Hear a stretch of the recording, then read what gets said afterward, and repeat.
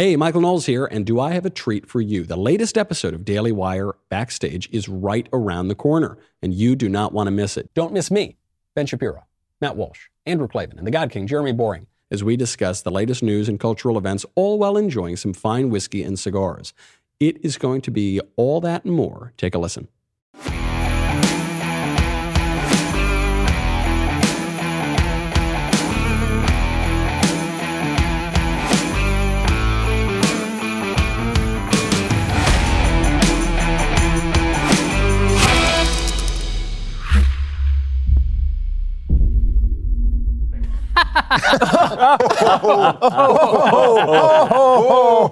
Oh, Merry Christmas, everybody, and welcome to the Daily Wire Backstage. Don we now our gay apparel? Yes. Yes, we do. Yeah, we donned. I am Jeremy Boring. I am joined by Ben Shapiro, Andrew Klavan, Matt Walsh, and Michael Knowles, and we're going to be talking about so many important things that we haven't even made up yet. You're in for quite a treat. But I want to tell you, before we get started, that at the end of this show, we're going to have an unbelievable members block. That's for our Daily Wire Plus members. If you're not a Daily Wire Plus member, head over to dailywireplus.com, click that subscribe button, grab a membership, join us for the rest of the show and the wonderful things we're going to discuss, including our Secret Santa, names were drawn, money was spent, and shenanigans will ensue. That's going to be in the members block, as well as our chance to answer questions from you, our members. Which brings me to sacrilege, which was spoken just moments before the cameras rolled when one Matthew Bartholomew Walsh suggested that The Dark Knight does not hold up, end quote. What the hell, dude? I was letting I put it on for my kids. They're probably too young to watch it in the first place. Your oldest is 9. Yeah, they were. What? They were traumatized. Cried. My wife was shooting me dirty looks the whole time. Well, yeah. It's not appropriate. I can't imagine why. It's been a while since I've seen parent. it, but then I'm also reassessing it, and I'm thinking, like, first of all, the Batman voice really did bother me. You know, The Batman voice is a mistake. It's hard to take seriously. The Two-Face storyline is an absolute afterthought. They just throw him in. Yeah. They turn him into Two-Face 30 seconds before the movie's over, and it just didn't. I just didn't think it didn't. It didn't have. I think it really is that that Heath Ledger's Joker. You take that out of it, and it's just kind of a basic B+ Batman And also, film. as a sequel compared to the original with Adam West, it doesn't hold up. The original is much I would like to add, I always liked the first movie best of everything, and I preferred Batman Begins. Batman Begins is a great movie. Yeah. It is. The first 45 minutes of Batman Begins is just spectacular. This is the thing. I think the first 45 minutes of Batman Begins are fabulous, and then the movie doesn't hold up. I agree with that. The Dark Knight, I don't agree with the Two-Face criticism. I think it's just they're using Two-Face in a different way than we're used to seeing villains used in film. The Batman voice is a problem. I watched Dark Knight Rises recently, and between Batman voice and Bane voice, and listen, Tom Hardy's unbelievable actor. Well, Nolan also uses sound in the theater in a way that I'm not particularly fond of, and I'm a Nolan fanboy, right? When you actually see these in the theater, you now have to watch Nolan films with the subtitles on, so you can actually understand what the dialogue is. Why are you a Nolan fanboy, though? To me, he's a cold director. He doesn't really... wait a minute. I forgot who I was talking to. I'm sorry. No, honestly, He talks really fast. Yeah, exactly. The honest answer is that he is a director with ambition. He tries to do interesting and fun and creative things. Yeah. And so I actually cut a video that's going to come out shortly on YouTube previewing the films for next year. And it was like 13 big films next year. And of the 13 films, 11 of them are either sequels or remakes. 11. Yeah. And one is and a couple are legacy properties like a Mario movie or a Barbie movie. There are 2 that are original movies, one from Scorsese, one from Nolan. The only guy who now has a budget to make actual creative film is Christopher Nolan. And there's stuff that he does that, like, I didn't like Tenet. I thought Tenet was not good. But Inception is brilliant. Really? I'm the only person who likes Interstellar. I love Interstellar. I think Really? Interstellar Gosh, is fantastic. nice. All right. I like Interstellar was an insult to me. I was so excited for Interstellar. There wasn't a single alien. Well, there's no aliens, which was really disappointing.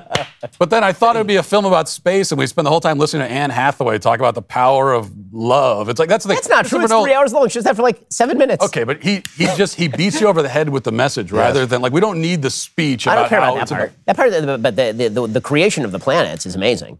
Oh, like the water planet, I will and say, ice planet. You allude to the film that's coming out next year, which is Oppenheimer. Right. I read this week that the whole movie culminates apparently in the Trinity test, the first atomic explosion ever to happen on planet Earth. Dude, don't spoil it. And he refused. And he refused to use CG. He said if he's going to make a movie, he just actually blew up. They have to figure out how to create an atomic explosion effect. Without No, they created. 60,000 people were killed. He created.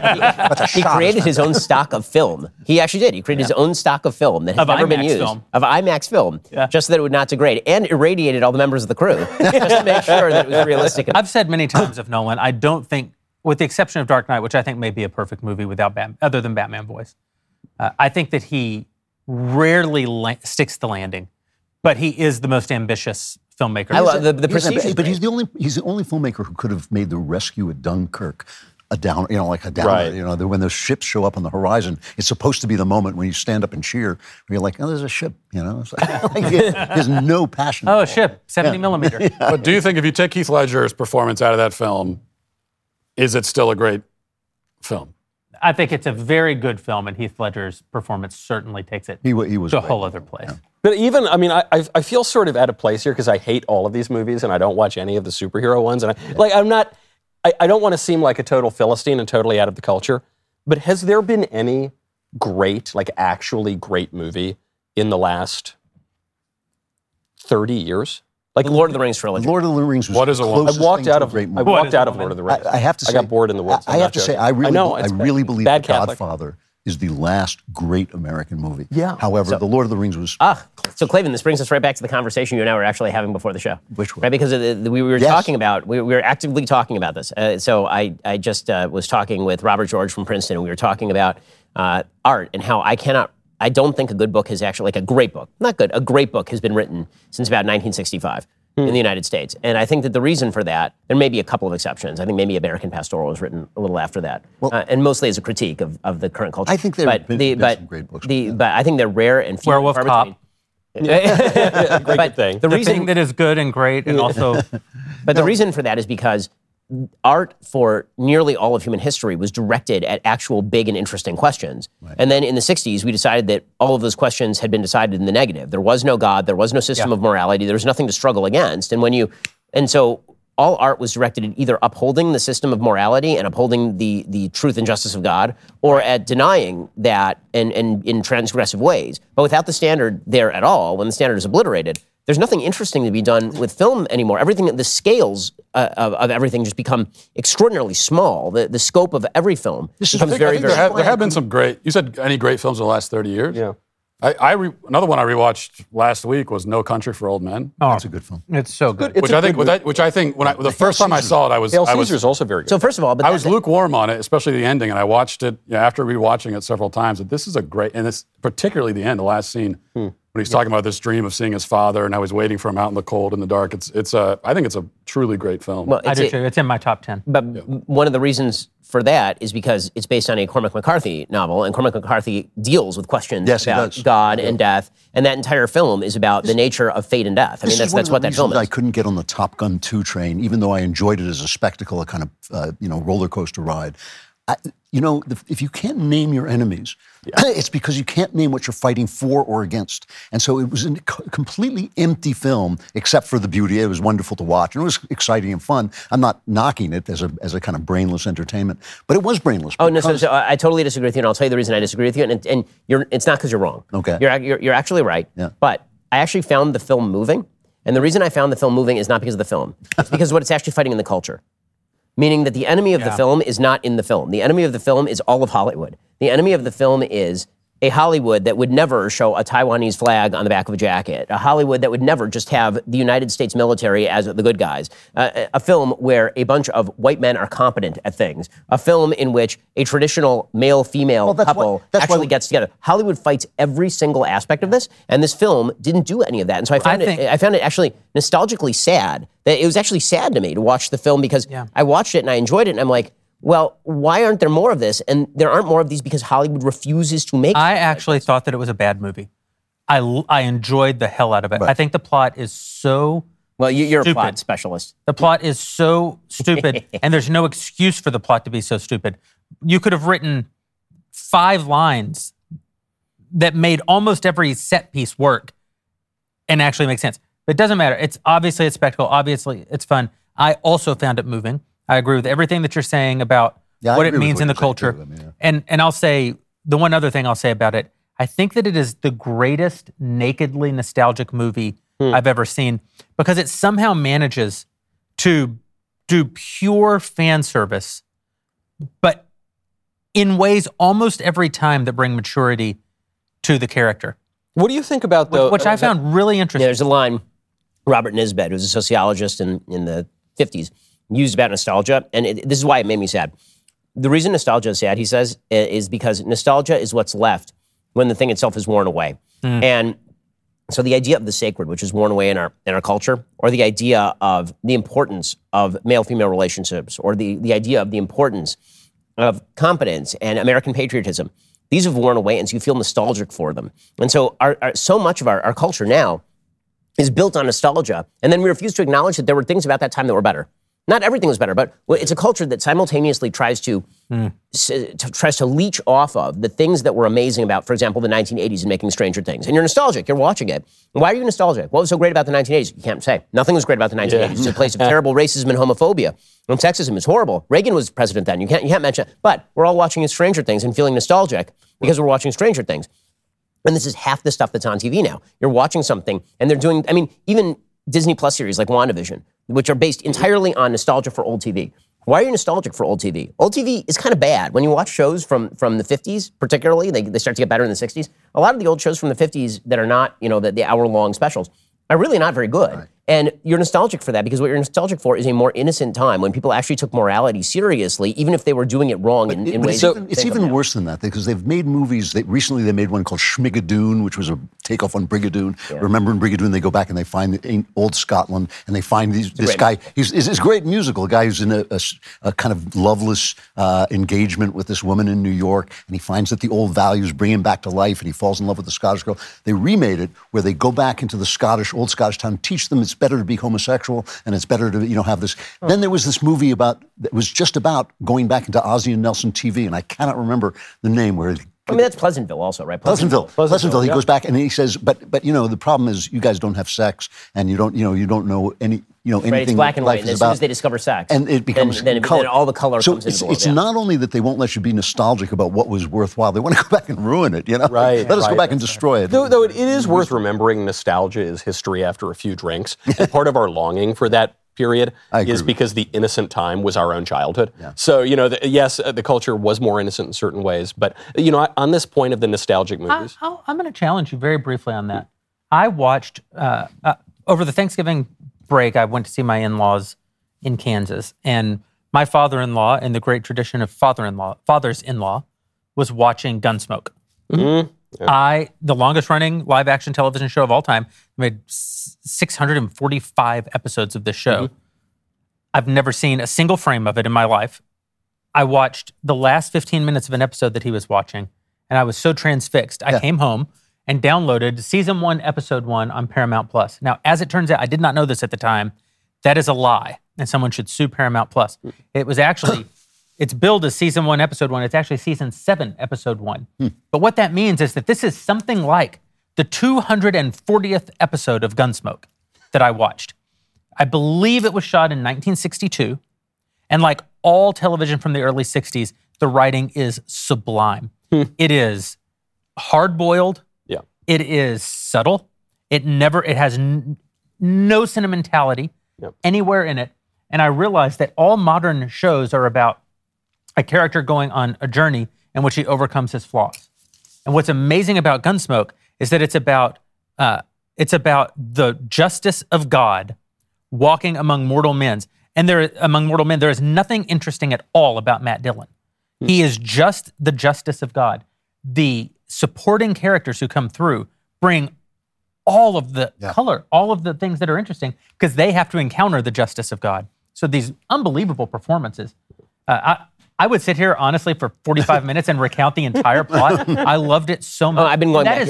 That is not my childhood. Right. I am nostalgic for something that I never even experienced. I totally agree with you. I've been watching a bunch of old films lately. So over the last couple of days, I watched Battleground, which was a movie from 1949, and is sort of the predicate for Band of Brothers. And it's great. It's really phenomenal. The movies that they made in the 1930s, 40s, 50s, some of the 60s, a little bit of the 70s, are really fantastic. You can find that on, maybe part of the issue here is that you talk about there are no great books. Also, the issue with films, maybe people are just moving into different mediums. The great storytellers these days are in different mediums. I just don't think TV is that great. I mean, okay, so if Vince Gilligan was Russian in the 1870s, maybe he would have written Crime and Punishment. Instead, he made Breaking Bad. Right, but Breaking Bad is about fate and morality. Right, and that's on big issues. Breaking Bad and Better Call Saul are not about someone overcoming their flaws. It's sort of the opposite of that. Chernobyl, I think, is one of the masterpieces of all time. I agree with that.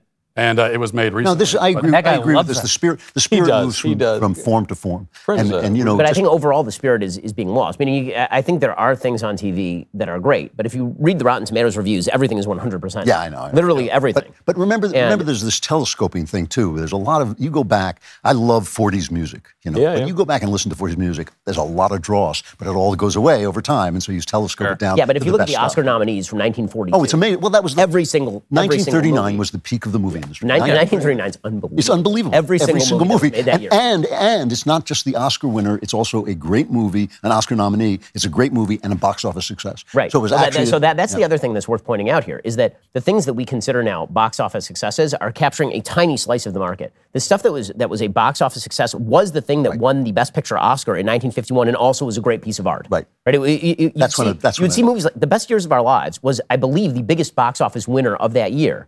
And it is a 2-hour, 45-minute treatise about what it's like for men to come back from World War II and reintegrate into American society. It's difficult. It's not an easy movie. Yeah. And it was like the #1 box office movie because people used to be mature in this country and used to actually deal with real issues. If you're old enough to remember any of the movies that Ben and Drew are talking about, you need life insurance. Wow. This is true. Man. Quick. So, Drew, yes. I'm going to speak directly to you.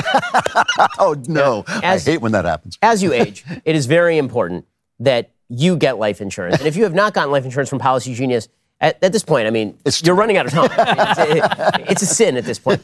We all hope that we'll never need life insurance, but mortgage payments, childcare, other expenses don't disappear when you're gone. Life insurance through your workplace might not offer enough protection for your family's needs. It's not going to follow you if you leave your job. Since life insurance typically gets more expensive as you age, which means that it is now of infinite worth to this man.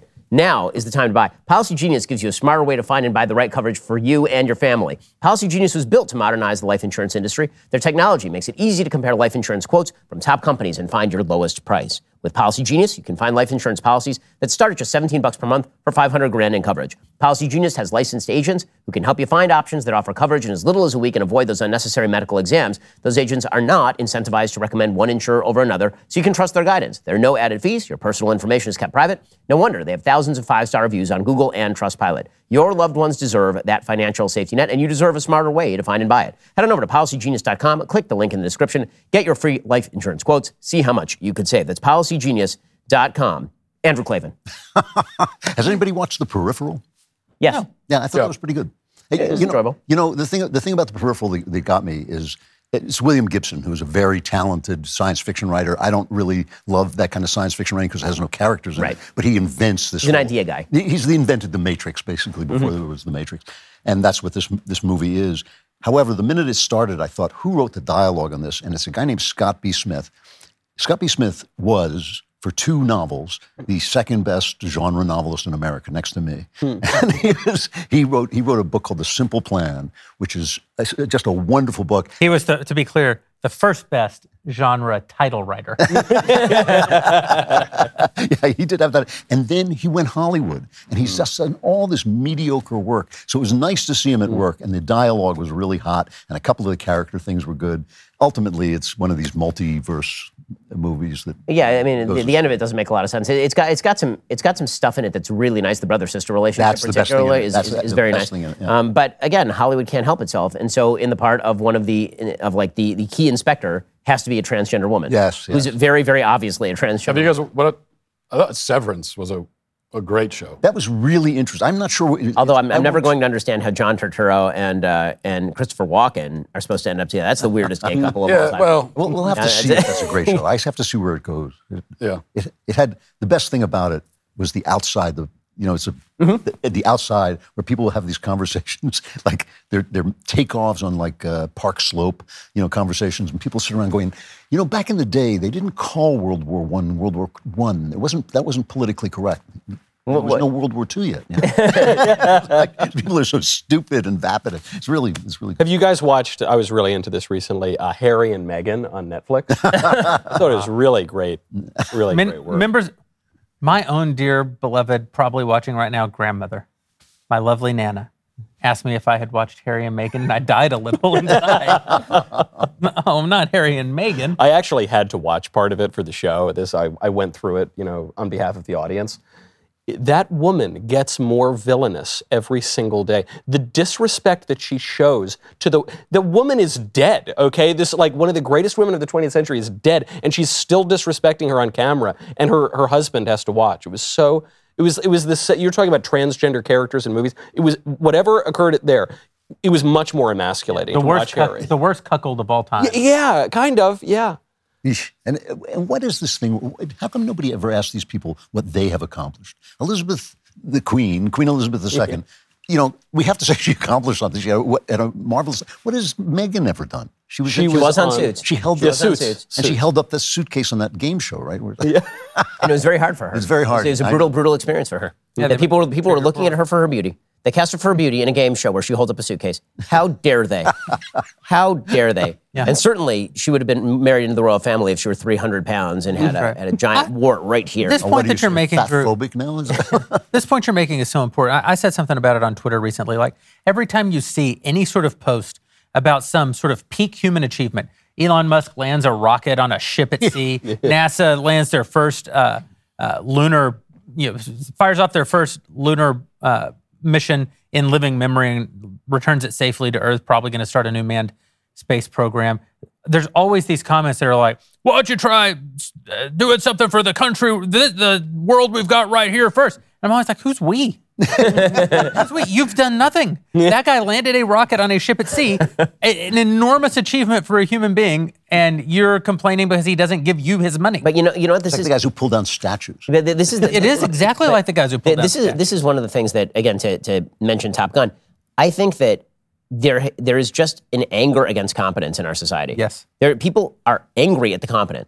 Like, if you're competent, this is a sign that you are somehow discriminatory or bigoted, because competence obviously suggests a meritocracy. Meritocracy suggests that maybe people, in some mild way, kind of deserve what they get as a general matter in life. and we're never allowed to suggest that sort of thing. And that's why, again, in Top Gun, when you're watching people be competent, I just realized I enjoy watching films and movies where people are competent, and it doesn't happen. And part of the reason it doesn't happen is because if it's a movie filled or a show filled with competent people, the writer actually has to be good at his craft. If it's a bunch of incompetence, you can create the dumbest ways possible out of a corner. You write yourself into a corner and someone just does a dumb thing, then suddenly you're out of the corner. If it's filled with competent people, that's actually difficult, because now you have to say, what would intelligent people do that would get them out of this situation or put them into this situation in the first place?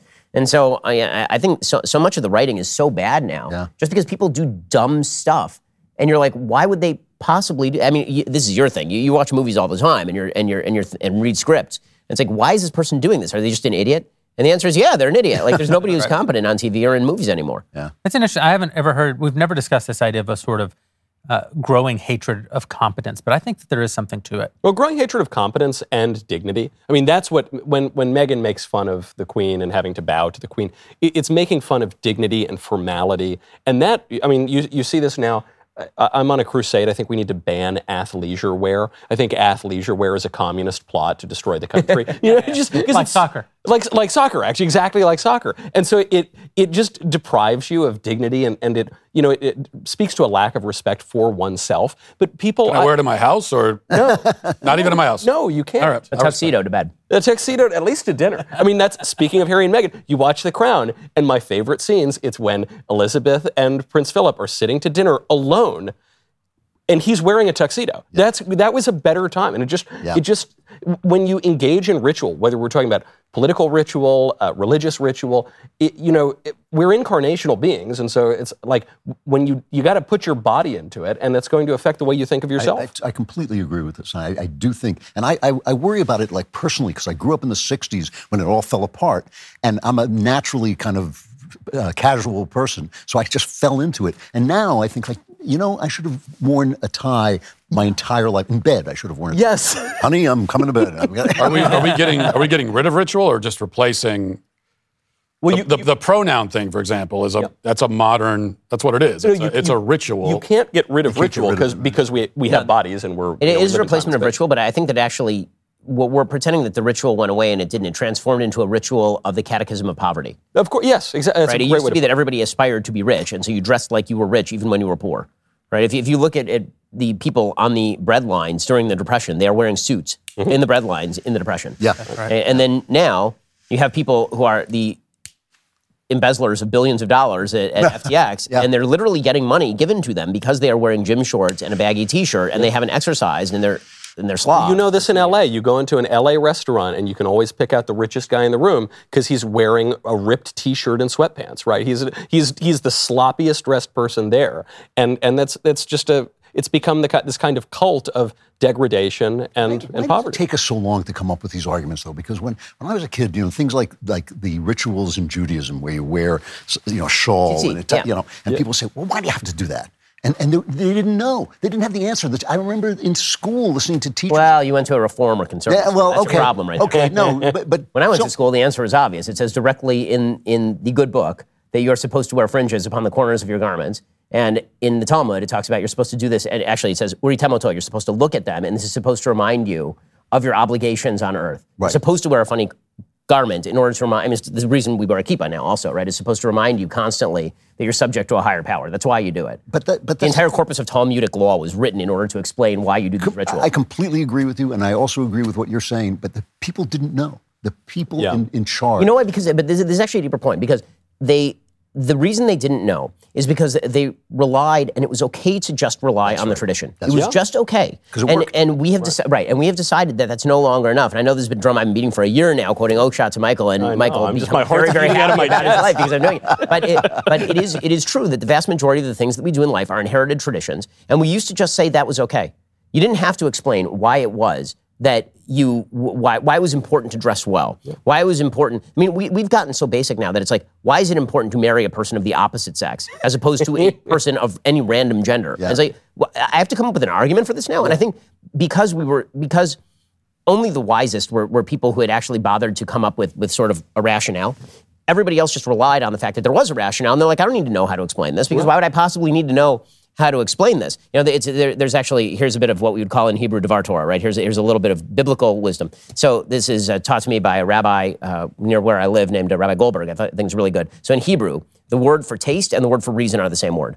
The word is ta'am.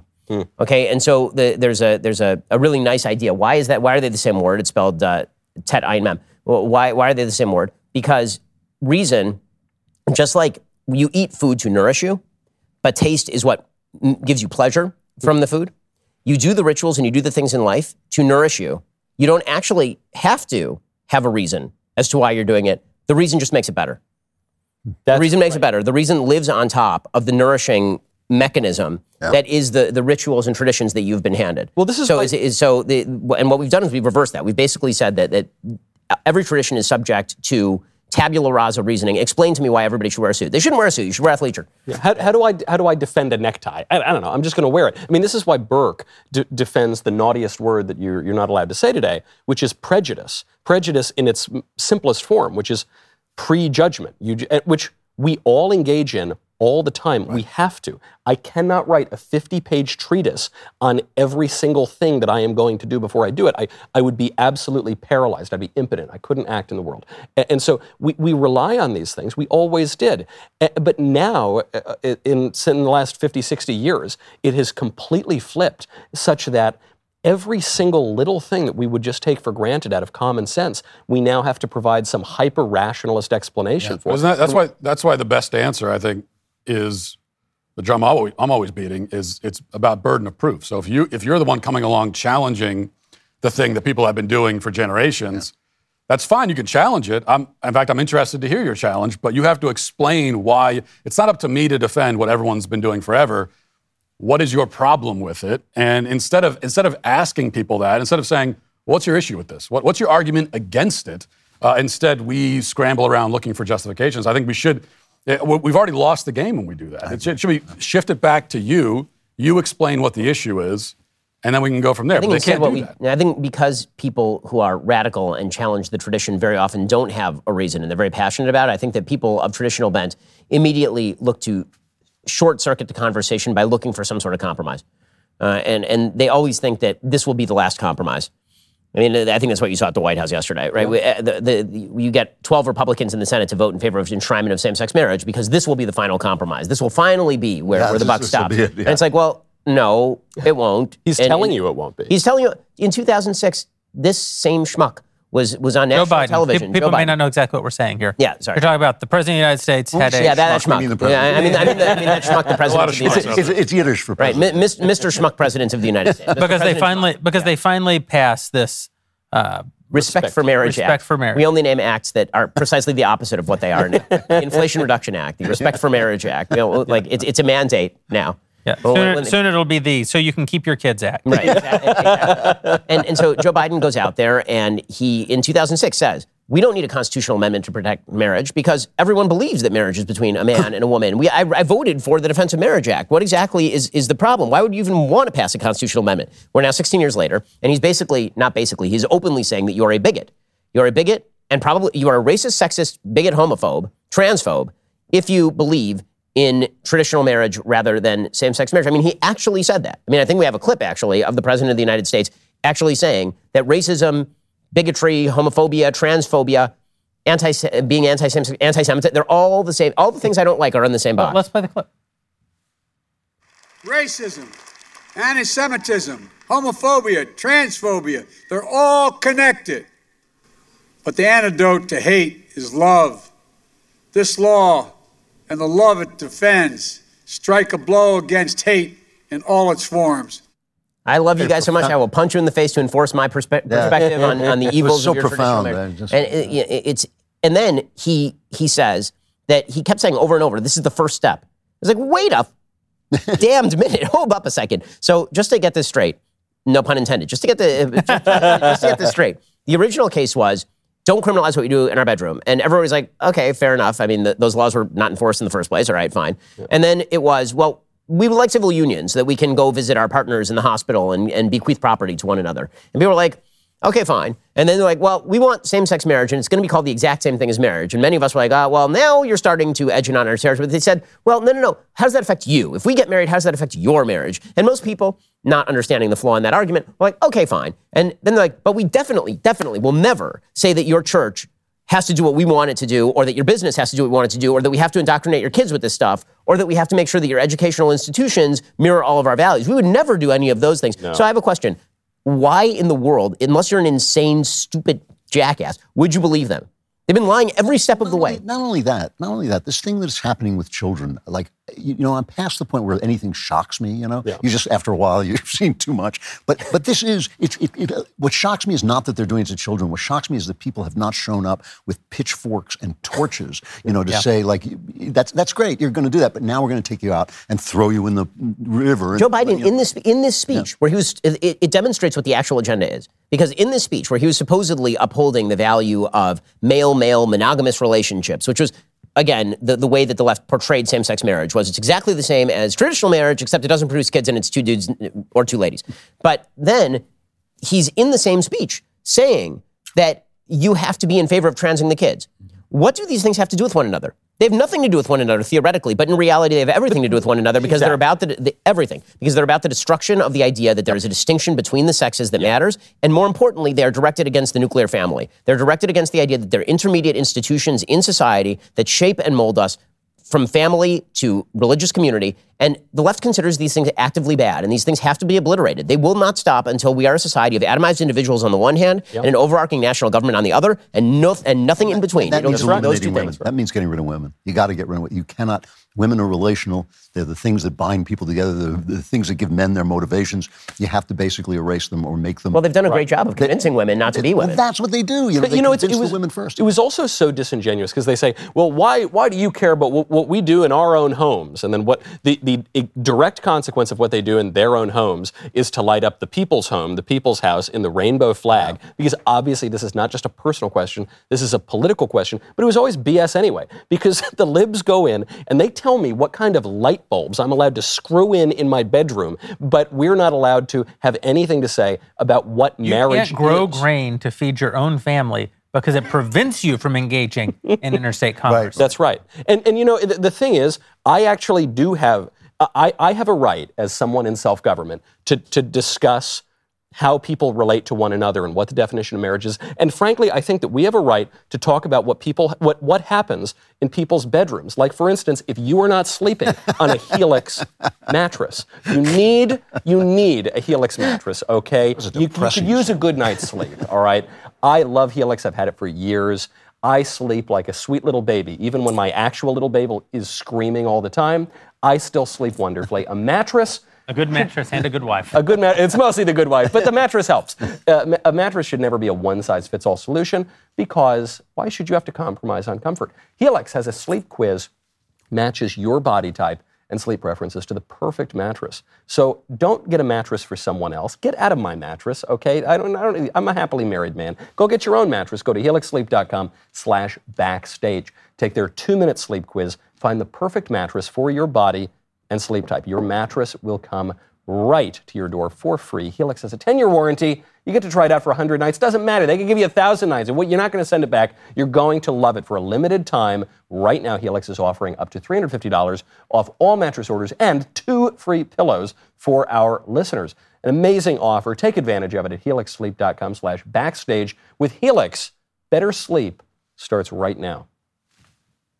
This minute. Right this minute. Yeah, it was kind of amazing. Yeah, I'm saying that they say this is the first step. That no, we would never, we're not coming after your churches, we're not coming after your kids. So Karine Jean-Pierre, world's most untalented press secretary, she was asked a direct question by Brian Karem, who's one of the world's most untalented reporters, and he asked her, but his question was actually the correct one from the left side of the aisle, which is, why does this bill, the Respect for Marriage Act, which that's how I respect people, is I just completely redefine them into non-existence. That's my favorite way. And then I destroy their businesses. Yeah, exactly. It's my favorite thing. He says, so why does this bill enshrine bigotry? And she had no answer for it. Like, none. She didn't even bother trying to say that it wasn't enshrining bigotry, because of course she believes that it's bigotry. She believes that religion is a cover for bigotry. Yep. And so all these morons, like, I'm sorry, Senator Mitt Romney and all of the morons who voted in the Republican side of the aisle for this in the Senate. Awful. Incredible. I'll give them the benefit of the doubt of thinking that they're not malicious and that they're just unbelievably stupid and naive. Anybody who believes that the left is going to stop at this is out of their damned minds. The only thing that stands between the left doing this at the federal level right now, the only thing that stops that is the Supreme Court. That is the only thing that stops this. And that is cold comfort because, frankly, you know what the Supreme Court is going to do 5, 10, 15 years from now. And so this notion that the left is somehow going to come to an arranged agreement, that they're going to come to a compromise. How many times can you feed this alligator? And this is the Black Knight in Monty Python at this point. There are no limbs left. You're stumping around here. It doesn't even make sense from their perspective. Right. Because if gay marriage is a human right, you have a human right to it. And they often will compare denying gay marriage to, like, slavery. Well, it's interracial marriage is in this bill. Right. So if it's a human right, then it would be correct that a church wouldn't have the right to take it away from you. Just like a church could say, oh, well, in our religion, we believe in slavery. That doesn't mean you can keep slaves in your basement, because you don't, even from a religious standpoint, you can't take away someone's basic human right. So if we're agreeing that you have a human right to gay marriage, then it's not a far leap. It's not a leap at all. It's just another step to say, well, of course churches can't take away someone's human right. Once you've agreed with that, you've already agreed to the destruction of religious liberty. Actually, I've been thinking about that too, and I'm not quite sure that holds together, because you can have a right to do something that's wrong. I mean, we should have rights to do things that are wrong. You have the right to say things that. But the left doesn't believe that. Also, Drew, you're talking to a couple of Catholics here. There is that, that liberal stuff. That's not. I mean, the truth is, I'm actually not a believer that you have the right to do something that's wrong. I think that you may have an immunity from the government in doing something that's wrong. Well, that's what I'm saying. Right. I'm trying to distinguish between the two because we're kind of sloppy about how we discuss rights. Okay. Right? Well, you have a political right to say things that are ugly and stupid, and you have a political right. I personally think you have a political right to be a bigot. But the left doesn't believe that, right? So I'm saying, from a left's perspective, if you have enshrined gay marriage as a human right, then it's a logical conclusion that obviously churches aren't allowed to deny that from their perspective. So it's just, whether they say it or not, it makes no difference. Right. That is 100% where it leads. You see the whole thing is religious because Joe Biden, the most amazing thing that he did at this signing ceremony, it wasn't bringing the drag queen who does the creepy stuff to the kids. It wasn't bringing all the Hollywood celebrities. And he said that this was exactly what the Declaration of Independence was all about. Yeah. And he said... Well, look, think of the wigs. You know? That's right. That would have been a more coherent argument. Because what he said was the Declaration of Independence talks about our natural rights that we have because they are secular values. That's what he said.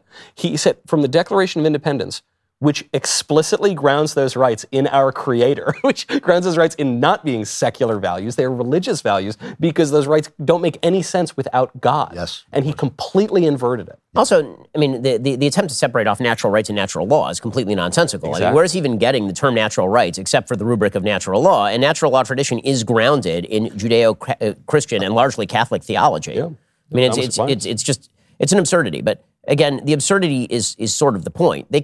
They've appointed government as God. That's what this is. Mm-hmm. It is the whole reason why there are so many people who wanted the government to grant gay marriage in the first place. Because if you ask people why gay marriage is important, you already had all the benefits of marriage. You just weren't calling it marriage. Yep. So why do you need gay marriage? What's the difference? You were getting the tax benefits. You were getting all of the contractual benefits. Why do you need to call it marriage? And the answer is because we want the moral imprimatur of the state, which is actually God, determining for us what is right and what is wrong. And now that God has spoken, none can speak counter to and the the great state God of which government. can coerce you to affirm it. Right. Right. I do have some gay friends who get Wait, you have gay friends? I know. I'm not a Catholic. They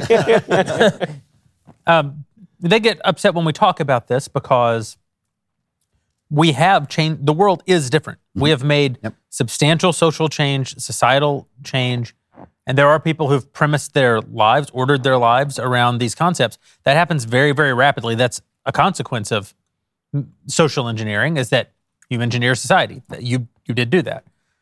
So I have friends, and they will hear us talk about gay marriage, and they will say, I ordered my life around it. I'm in a committed monogamous relationship. I don't want to go back to a time when I have to live in fear, and I don't want to go back in a time where I don't have, the sort of civil rights, the hospital rights, the bequeathing property rights, all the things that Can't you you mentioned. just fix that with a few bills and contracts? I mean, well, this is the problem. I think you could have. We didn't. This is why I was adamantly against gay marriage. Adamantly against gay marriage. I always believed that there were that the most fabulous and creative people historically ever to live, gay men, could probably create something fabulous for themselves that probably would pass muster in society, but that wouldn't encroach on the very concept of marriage itself. I think the language around that matters a great deal. We didn't do that. And this is where I think the challenging part of the conversation is that since you could say, well, don't say we, I opposed it, but we meaning the society. The society did change the definition of marriage to make it, marriage was always inclusive of gay people. It just wasn't, it included them marrying. But now we have changed the definition of marriage to say that a man can marry a man, a woman can marry a woman. For better or for worse, we did it. Millions of people have ordered their lives around it. People have adopted children on this basis. Again, you might say, I don't believe that two men should be able to adopt a child. Of course. That isn't, I'm not saying, what do you believe? I'm saying they do. But can't we just stop it? And? Well, see, but this is the thing. You can't really just stop it. It's not the same as abortion, for instance, right? Where you're actually committing a crime. If a man sleeping with a man is a sin, it's not a sin against us. I mean, like, okay, but here's decentralizing it doesn't make it a crime. But wait, let me just right, exactly. That I think both you and Ben are talking about is there's difference between the micro and the macro. If you have a friend and he's gay and he's sleeping with, it really doesn't bother most people at all. Right. We all, there's a new biography of J. Edgar. I mean, I'd prefer not to think too much about it. You don't want to think about it at all, yeah. But there's a biography of J. Edgar Hoover where Nixon would send him a Christmas invitation to the Christmas party to him and his boyfriend. They all knew he was like living with a guy. And it doesn't bother people, and it never really has in American life. People always knew this existed, in certainly in sophisticated, coastal circles. People always knew this was going on. But when the society says, that this is a right and this is something that this is on a par with marriage, which is just a lie, then the society becomes a lying society. And the same thing was true with abortion, where you think like there's always going to be abortions. That's always happened, it always will happen, and that's an evil, but we live in a world with evil in it. But when the Supreme Court says it's a right for you to kill that, then you become evil. Then the country becomes evil. And so on this point, but this is why I was trying to distinguish between the language of rights that we were talking about earlier. Yeah. Right? But I actually want to get down to this very practical question. Well, I've got an answer. What does one do now? Not what should we have done? Here's what we do. The Democrats were bragging today about how even the ones who voted for the Defense of Marriage Act, like the president, got rid of the Defense of Marriage Act and they repealed it. And so just like they repealed the Defense of Marriage Act, I think Republicans, if they could ever muster a spine and some other anatomical features, could repeal the quote-unquote Respect for Marriage Act. They could do that. We could overturn Obergefell. To your point, Jeremy, people have ordered their lives, gay guys have ordered their lives to create something that resembles more than was previously done, something like a marriage. But they can continue to do that without the sacralization, as you're discussing, Ben, of the state. And so when I think back, just to use a personal example, two of my absolute favorite teachers in high school were gay and, and Republicans, by the way, and just great guys, love them to death. And donned they then their gay apparel? They did. They had very gay apparel, actually. Yeah, they donned. But they had a kind of committed, stable relationship long before gay marriage existed. I don't think they supported gay marriage. I don't want to speak for them, but I don't think they supported the idea of gay marriage. And they just did that. And people could continue to do that without the state pretending that it's the same thing as marriage. And for the adoption, we just stop it. There are a lot of problems here. Not just gay adoption. I don't just mean to single out the people who are attracted to the same sex. I'm talking about single parent adoption, obviously wrong. The IVF is I think is not moral, but it's obviously abused incredibly.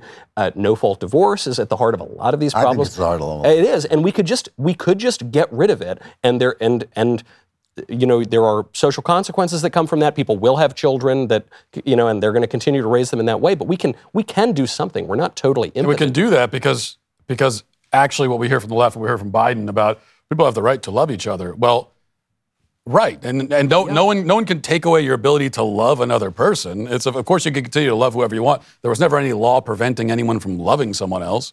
So you change the laws, it's not going to change that at all. You're still loving. Well, but I am saying that I'm not trying to be clever. There is a difference between loving someone and living with them, having joint property and raising kids.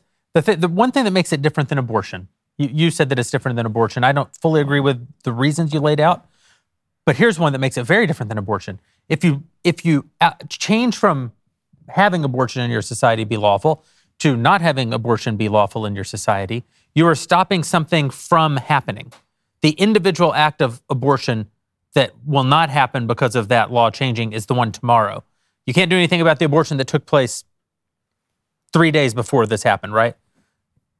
It would have to be the same, I think, if you were to make these kinds of changes to adoption law or gay marriage. Well, you're not going to take people's kids away.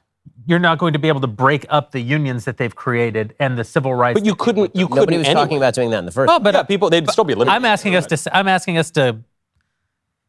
None of us have said anything about this. But what are we going to? I'm asking us to talk. No one's saying that you're going to go in and say, "Hey, you move out from your roommate's house." Like, give that kid back to. Yeah, but there would be no legal mechanism even to do that. I mean, first of all, kids get taken out of homes all the time because of abuses, so that would continue. But it wouldn't change. That's not what we're talking about. But that's not what we're talking about. And so, yeah, there'd be no way. I have to say that I kind of tend to agree with Knowles on this, at least in terms of aims. I think that there's no reason to say we can't do something. There's no reason to say that things can't change. What they can't do is they can't go backwards, and that's what you're kind of. That's what I'm getting at. Yeah, they can't go backwards, but that doesn't mean they can't go forward to a new thing. We have to remember that before, it's not like gay people weren't being gay, but a lot of them were being forced into situations that were degrading both to them and to the society. I mean, when people were getting together in bathrooms and and bathhouses and things like that, that was actually bad for society.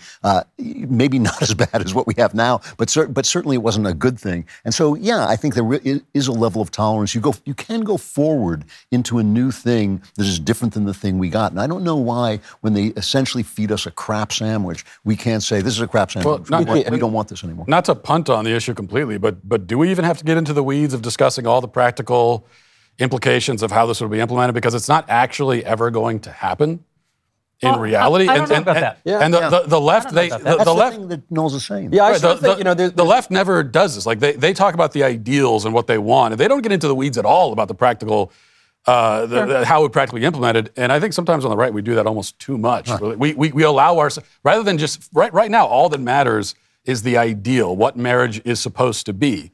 Well, I agree, and I'm all for upholding marriage and distinguishing marriage from gay marriage. Like, even if all they had come up with was the term "gay married," like saying at the time, even that would be better than just marriage, right? Certainly. By the way, if we could get rid of no-fault divorce, By the way, we there are a would get couple. rid of gay marriage. yes, and no one wants to talk about it. As intermediate steps to desacralizing marriage and reinstituting traditional marriage. I mean, there are certain things that we certainly could, and in my opinion, should do. I mean, for example, we should get the federal government out of the business of marriage entirely, because what business is it of the federal government in the first place? This was always a fundamental a political unit. I agree with you, but if we can't get there, then why don't we start with disestablishing it at the federal level entirely, and then at least I will have the ability to have my state define what marriage looks like and live in a state that actually agrees with me about what marriage looks like. Or, here's another alternative, what if we defanged all of the insane structure of anti-discrimination law that we've come up with that prevents people from actually making decisions about their own life, and then they can make decisions about what are the consequences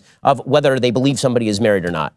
Yeah. What if we just did that instead of having the government come in with this heavy boot and just stamp somebody's face who doesn't like what I have to interrupt just to say that one of the things about listening to Ben is that an old expression comes to mind that he really knows beans. When I think of beans, I think of Black Rifle Coffee. Black Rifle Coffee Company is helping you knock out your holiday shopping with a ton of awesome new products this year. Shop the best brewing gear, thermoses, mugs, and apparel designed for folks who love country and coffee. Black Rifle sources the most exotic roasts from around the globe. All coffee is roasted here in the U.S. by veteran-led teams of coffee experts. Stuff your Christmas stockings with the latest roasts from America's coffee for 10% off with code BACKSTAGE. Better yet, sign your Secret Santa up for a coffee club subscription. Imagine the joy of a pre-scheduled coffee delivery, your favorite roasts when you need them most. It's the gift that keeps on giving, and you might want to think of me, of sending me one of those.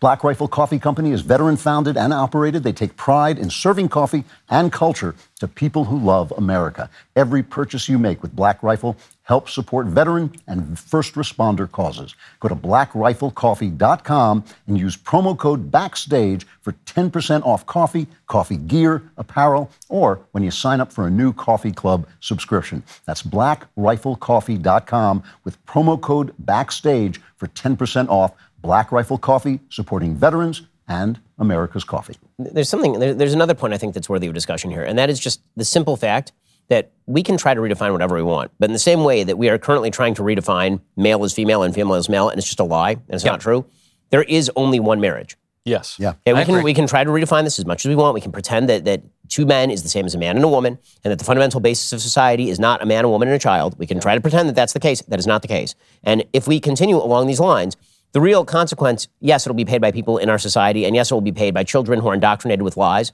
and yes, it will be paid by a society that increasingly devalues the fundamental relationship that stands at the heart of all durable civilizations. But what's going to end up happening is that we as a civilization just will not be the winners. That's all that's going to happen, because when you run directly up into the face of reality, it turns out other civilizations don't have quite the same problem. Yes, it's true. And so we can play this game as much as we want to play this game.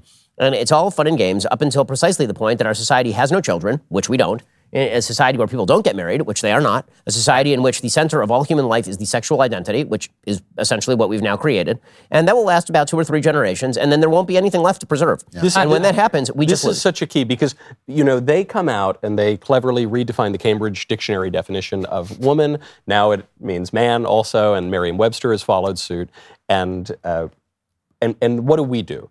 We say, okay, well, you got your 2022 dictionary. Well, I got my 2012 dictionary. And now we're going to have a battle of the dictionary definitions. But it just doesn't matter. I mean, to your point, Matt, and to the heart of your movie, the answer to what is a woman is not some stupid definition in whatever dictionary. The answer to what is a woman is a woman's a woman, and you know what it is, and shut up. Just shut up. You know what a woman is. And a woman is, she's the kind of person that's not a man. That's what a woman is. And we all know it, and that will be true no matter what these editors put in whatever dumb dictionary they come out with. I agree, but there is a, I agree, but one of the social consequences, we can talk about all the social consequences of Obergefell. One of them is that even gay men that I know who oppose the redefinition of marriage get married. Well, they're the more likely people to get married because they're conservative. Right. And in fact, I think that you will end up in, I think that the path we're on will lead to a place where the Christian church is gay and marriage is gay. Like, I think there's a chance, that in not that long, that 20 years from now, you are more likely to go to church if you are gay. You are more likely to be married if you are gay, because they're the only ones who want these things anymore because they feel they've been excluded for them. They're pursuing them, and everyone else has essentially abandoned them. I have to ask you this though, because you can quote scripture in a way that I can't. I can never remember exactly.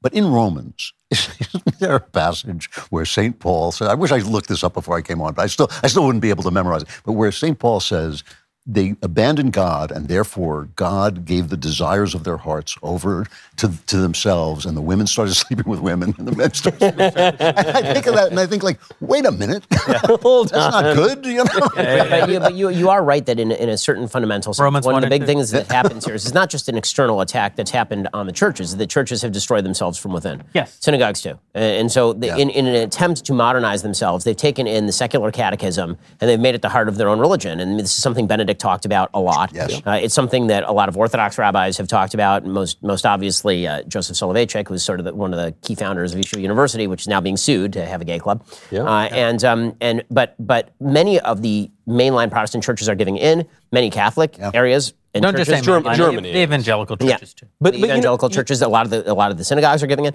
And once you give up the thing that you stood for, which was the traditional wisdom, what the hell good are you? Yeah. And why exactly would people go to church? The only people who are going to go to church are the people who want the medal. And the people who historically wanted the medal from you don't want that medal anymore. So you're right. The only people who will go are the people who want that imprimatur so that they can put it on their wall. There's an amazing thing that happened in the Catholic Church, which even with... It was called the Reformation. It was called, It did start with the Catholic Church. But, He's always bringing up the Peace of Westphalia. we were due for a mention of the Peace of Westphalia. Westphalia karaoke, All right, guys. and go. You know, when I think of some of the most liberal... honey. some of the most liberal popes we ever had, Paul VI, right, super liberal pope, concludes Vatican II. But Paul VI, everyone expected him to follow the Protestants and the Lambeth Declaration and endorse free love and contraception and abortion, all these things. And he didn't. He came out with Humanae Vitae and he said, nope, sorry, the traditional teaching is true. No contraception, no abortion, no nothing. Sex has a purpose. He reaffirms that. People were shocked. Pope Francis, who everyone portrays as a big lib, and with some good reason. But Pope Francis has said that gay marriage is not a mere political issue. It's a machination of the father of lies that seeks to deceive and confuse the children of God. He did say that. He did say that. He came out, he told the German bishops to cut it out. He said that you can't have Christian gay marriage ceremonies. I mean, he's become very conservative on this sort of issue. And the reason for it, by the way, I don't know what they think about. I don't know what these men think about personally, obviously, but they can't do it because of a fact of the Catholic Church, which is, and John Henry Newman explained this when he was converting, obviously, from Protestantism to Catholicism. And he said, with Protestantism and with so much modern thought, you follow your individual conscience, which is good. We all like following our individual conscience. But with Catholicism, there's a big role for individual conscience.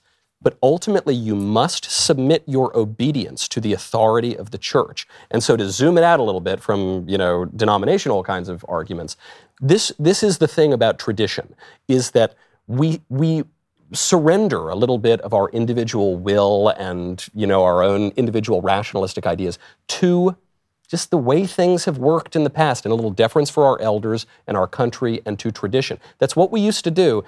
And things tended to work a lot better before we surrendered that idea. Honor your father and That's the thing. Honor your father and mother. To Jeremy's point, I don't think in 20 years it's going to be only gay people at church, but I think it's more likely there'll just be no churches left You're right. in 20 years. But it is true that this is one thing. Let's actually get back. Yeah. Let's get back together in 20 years. Well, yeah.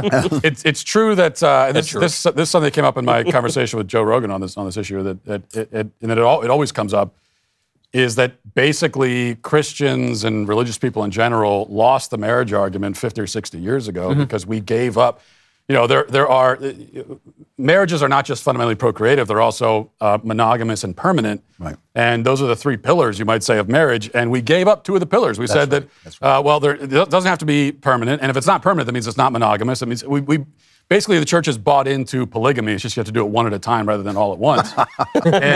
and once that happened, it was like you can still make the argument for so-called traditional marriage, but it's a much weaker argument. And people just don't believe you anymore when you say that you cherish the marriage sacrament. I think it just got to a point where the other side, they just didn't buy it. They didn't believe that we really cared. And if you got rid of that, if you got rid of no-fault divorce and remarrying and all that stuff, then you'd get rid of gay marriage, because very small percentage of gay men are going to stay married and be monogamous. I mean, that's just not. Well, I mean, but one of the positive consequences of gay marriage is that probably for the first time in history, a lot of gay men are considering that question. Yes, no, that is positive. You're right. It's at least an option. And as I said, it's better. I don't think that trade was worth it. Well, but it's better than the meeting in. No, I'm not suggesting that it's worth it, but I am saying that there are positive consequences when there's giant changes. I mean, but the two major changes that have happened societally, the major changes, are one, that marriage has been so redefined over the past 50 years that it essentially was transformed into a voluntaristic arrangement rather than family being a matter of consanguinity and production of family units that provide the basis for society. That's what they were. They were just natural family units. The basis of the family was largely duty, not love. Yeah, which, by the way, is what it ends up being. Right. Okay, I mean, you love each other, and that love comes with duties. The fundamental, durable nature of marriage and a family is a duty-based relationship. You don't spend every day in a tizzy over your spouse. You spend every day doing your duty because you're a married person who loves your spouse. And the same thing is true for your children. And so when we redefined family units themselves away from consanguinity and from procreation and from being those little platoons into a voluntaristic arrangement, that was the first change, and it atomized individuals. And that further atomization of individuals has now been exacerbated by same-sex marriage, because all the stuff that I said before was prior to same-sex marriage. Right. The destruction of the family unit was prior to same-sex marriage. Yeah. And so when you hear people who are talking about same-sex marriage, they say, well, your family units were already broken. What do you have to say about same-sex marriage? The answer is, I mean, I have a lot to say about both of those things, right? And you don't get to throw in my face the failure of marriage and say, okay, so now we just get to redefine the institution entirely. Right. You're right about the failure of the institution, and that's our fault.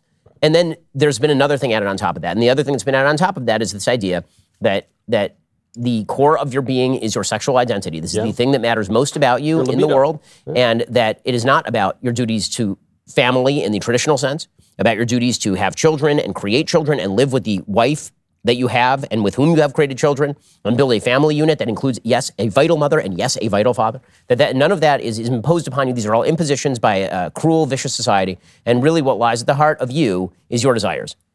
There's nothing more, and I use this word advisedly, satanic, than the idea that what lies at the core of you is your desires. Of course. That is literally the temptation of Satan. You mean your appetites. You don't mean your high desire. No. I mean your passions. Carnal things that desires.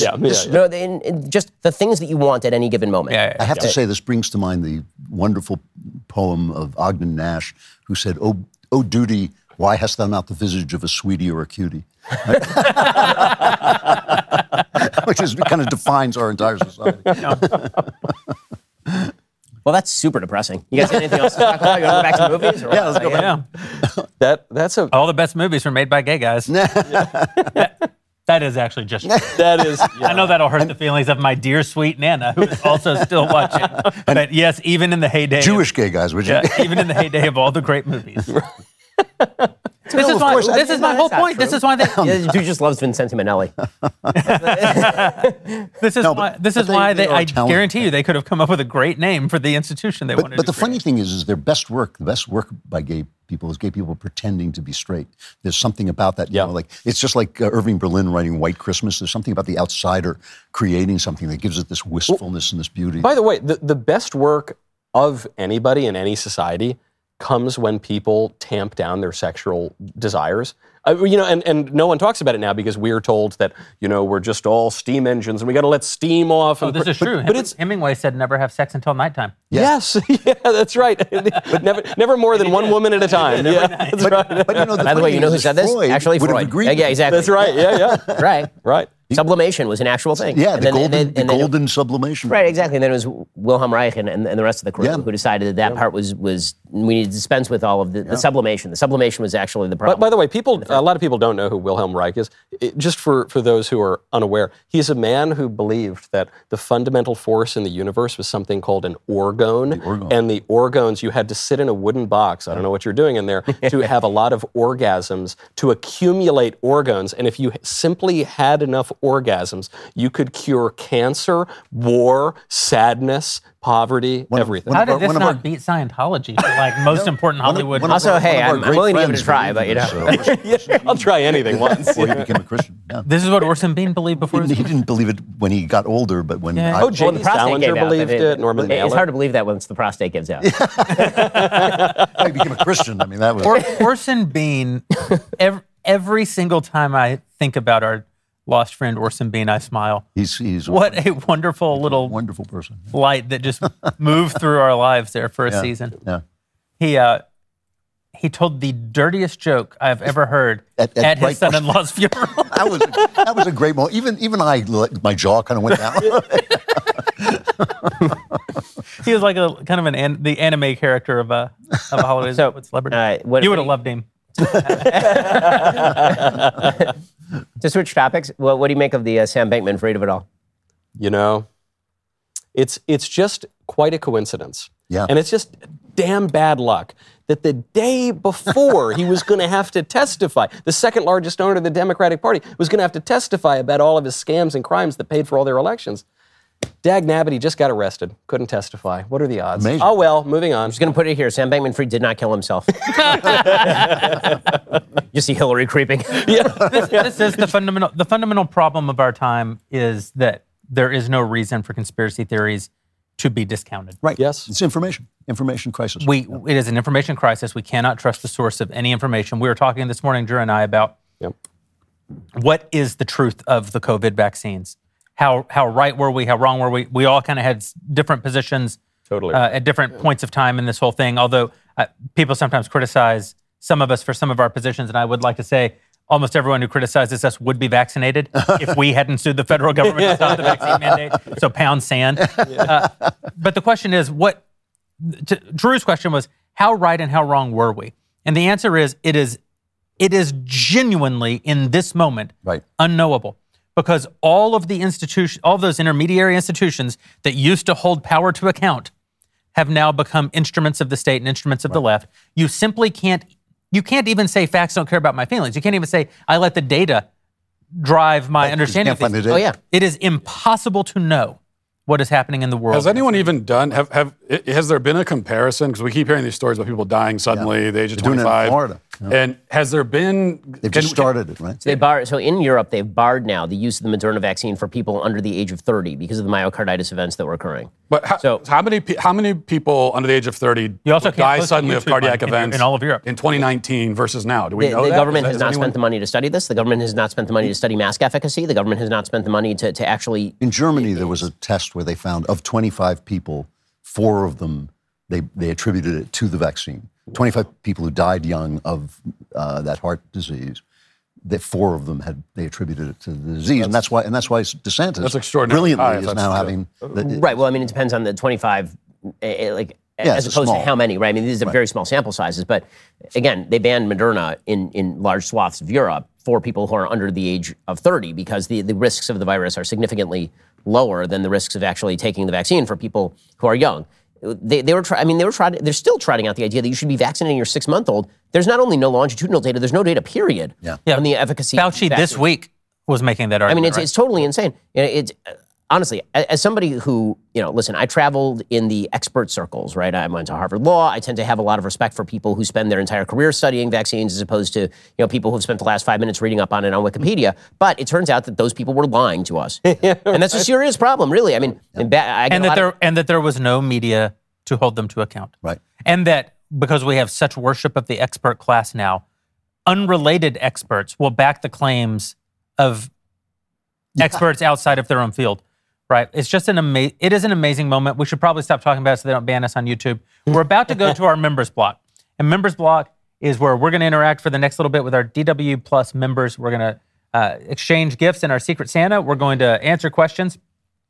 But before we part, there are 2 things that I think are very important for us to touch on while we're still live for the masses, for the people. Hoi polloi. The hoi polloi. One of them is Jeremy's razors. Yeah. And the reason is, if a person wanted to buy a great gift for that gentleman in their life whose masculinity is under constant threat from the woke left, who's being asked to drag a blade across his face in service of companies who want to teach your daughter to shave, who's being asked to subordinate the very essence of his manhood in service of an agenda that says that he might as well be a woman, and very likely is one. Yep. This man needs to be given the greatest Christmas gift of all time, a Jeremy's razor. And if you order one right now, and when I say right now, I mean, no, right now. Because literally tomorrow, which many of you will be watching this, and it will already be tomorrow, will be the last day in which one could make such an order and still receive this before Christmas to put under the tree for that gentleman in your life who deserves to be treated like a man. Jeremy'sRazors.com. If you go right now, you're going to get 30% off. While you're doing it, you can head over to Daily Wire Plus, click on that store icon, all of our Daily Wire merch, including our gift subscriptions. If you order them in the next 24 hours, 30% off, and you'll still receive that gift card to put in the stocking for Christmas. You couldn't think of a better gift, I don't think, than a Daily Wire Plus membership for, the kid heading off to college, somebody who needs access to this kind of information is being subjected to all kinds of, woke propaganda all the time. So DailyWirePlus.com, click on the store, head over to Jeremy'sRazors.com, 30% off in both places, and right now is the time to do it if you want something before Christmas. And that brings me to that last thing that we absolutely need to talk about, Christmas. This is the last time we're going to see each other before Christmas. Wow. So I thought in the past we've talked about really important Christmas issues. We've talked about what does it mean that God walked among man? What does it mean that the so-called Son of God and God reigned on a throne in far-off Rome when Christ was born and laid in a manger? But the one thing that we've never done is just had a conversation, the four of us, about how we're going to drive Ben out of our city in celebration. And it's long overdue. Long overdue. We really haven't been doing our I just want the Cossack hat. That's all I want. That furry hat. Drew, you're next to go, my friend. Maybe the hat will protect me. I don't know. Nope. Turns out not, historically speaking. Steven Crowder, actually, on his podcast, he asked me, what's your favorite thing about Christmas? And I said, well, that we don't do pogroms anymore. That is my favorite thing about it. That old tradition. That is a great answer for Steven Crowder. But you do live in a culture that celebrates Christmas. It is true. What is your view of living in a culture that celebrates Christmas? I mean, I would much rather live in a culture that celebrates Christmas than a culture that disdains it. I mean, and I think that's essentially what we're on the verge of. As a Jew, I think it's very important that Christians go to church. And I think it's very important that they take the gospel seriously. And I think it's very important that they take the religious precepts seriously, because a Christian world is a better world, not just for Jews in the American context, which is obviously true, but also is a better world for the values that it helps to So you don't propagate. get offended when someone wishes you a Merry Christmas? No, in fact, I mean, last night at the holiday party, a bunch of people were coming over and saying Happy Holidays, and I would respond Merry Christmas. And said to me, you said to me what I thought was a great line. You said, I don't mind if they say Merry Christmas because they're not having a pogrom. Right. No religious Jews ever get offended by Merry Christmas. This is 100% correct. It is only secular people, This is right. Jews and Gentiles alike, who pretend to be offended by Merry Christmas. Because, as Ben and I have discussed of late, the world is really breaking into the two camps of believe in God, do not believe in God. And that isn't people who believe in God are in this room. and that isn't always where the lines are. Yep. But it seems more and more in this moment that that's where the lines are. Yeah. And so in that sense, we're all in a very important struggle together. For our parting words on the true meaning of Christmas, I'm going to leave you with a blast from the past. We're going to head over to Members Block. We'll see you there in 3 minutes, and we'll let one Andrew Klavan wish you the true spirit of the season. Lights, please. And there were in the same country shepherds abiding in the field, keeping watch over their flock by night. And lo, the angel of the Lord came upon them, and the glory of the Lord shone round about them, and they were sore afraid.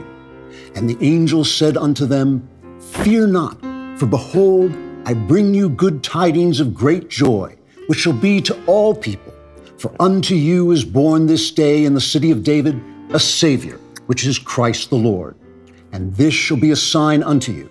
you shall find the babe wrapped in swaddling clothes, lying in a manger.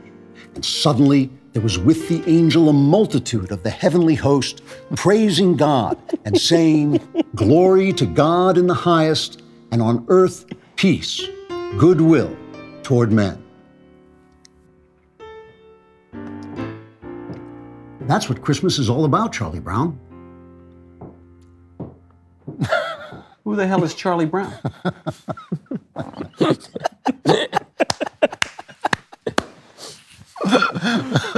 Special effects are just great. Really impressive.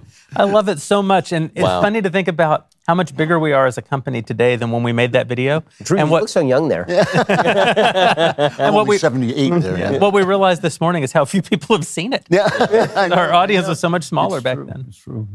It all happened so fast, too. I had some of our mutual friends who are celebrating their first Christmas over to the house this week to watch Charlie Brown Christmas is what it's called, right? Charlie Brown Christmas. And it's remarkable how cruddy the animation is. Yeah. How, not just rudimentary, cruddy. So great, though. And it's so It's good. so great. I put it on for my kids, and my son said, "Daddy, why are we watching this?" They for whatever reason, they didn't. They didn't get it. It didn't. Yeah, It's because you destroyed them with the Batman film. maybe. They're still traumatized from Heath Ledger. I don't know. So it's Christmas time. We have gifts for one another. Secret Santa, we've done it almost every year. It's ended in near disaster, friendship ending ruin every single time. So it's, why not do it again? So I don't even know how it came to be that we each were tasked with buying a gift for the person who we were, but I thought we'd get right to it. That sounds great, because, in the past, I have gotten great Secret Santa presents. Have you? Yes, you gave me one of my favorites last year. You gave me a nice juicy meatball in tin foil. I loved that. Ben gave me, I still have it on display in my office, in a beautiful Tiffany box. It was a nice little future diamond. A nice black, coalish. A Santa Claus lives that for you every year. That's right, yeah. So they're great, so I look forward to this year. All right. Well, I think we should start with you, Michael. Okay. So I open, mine is here on my left. That's your gift right there. Okay, all right. And I don't know, because it's a Secret Santa, so I don't know who my secret, okay. All right.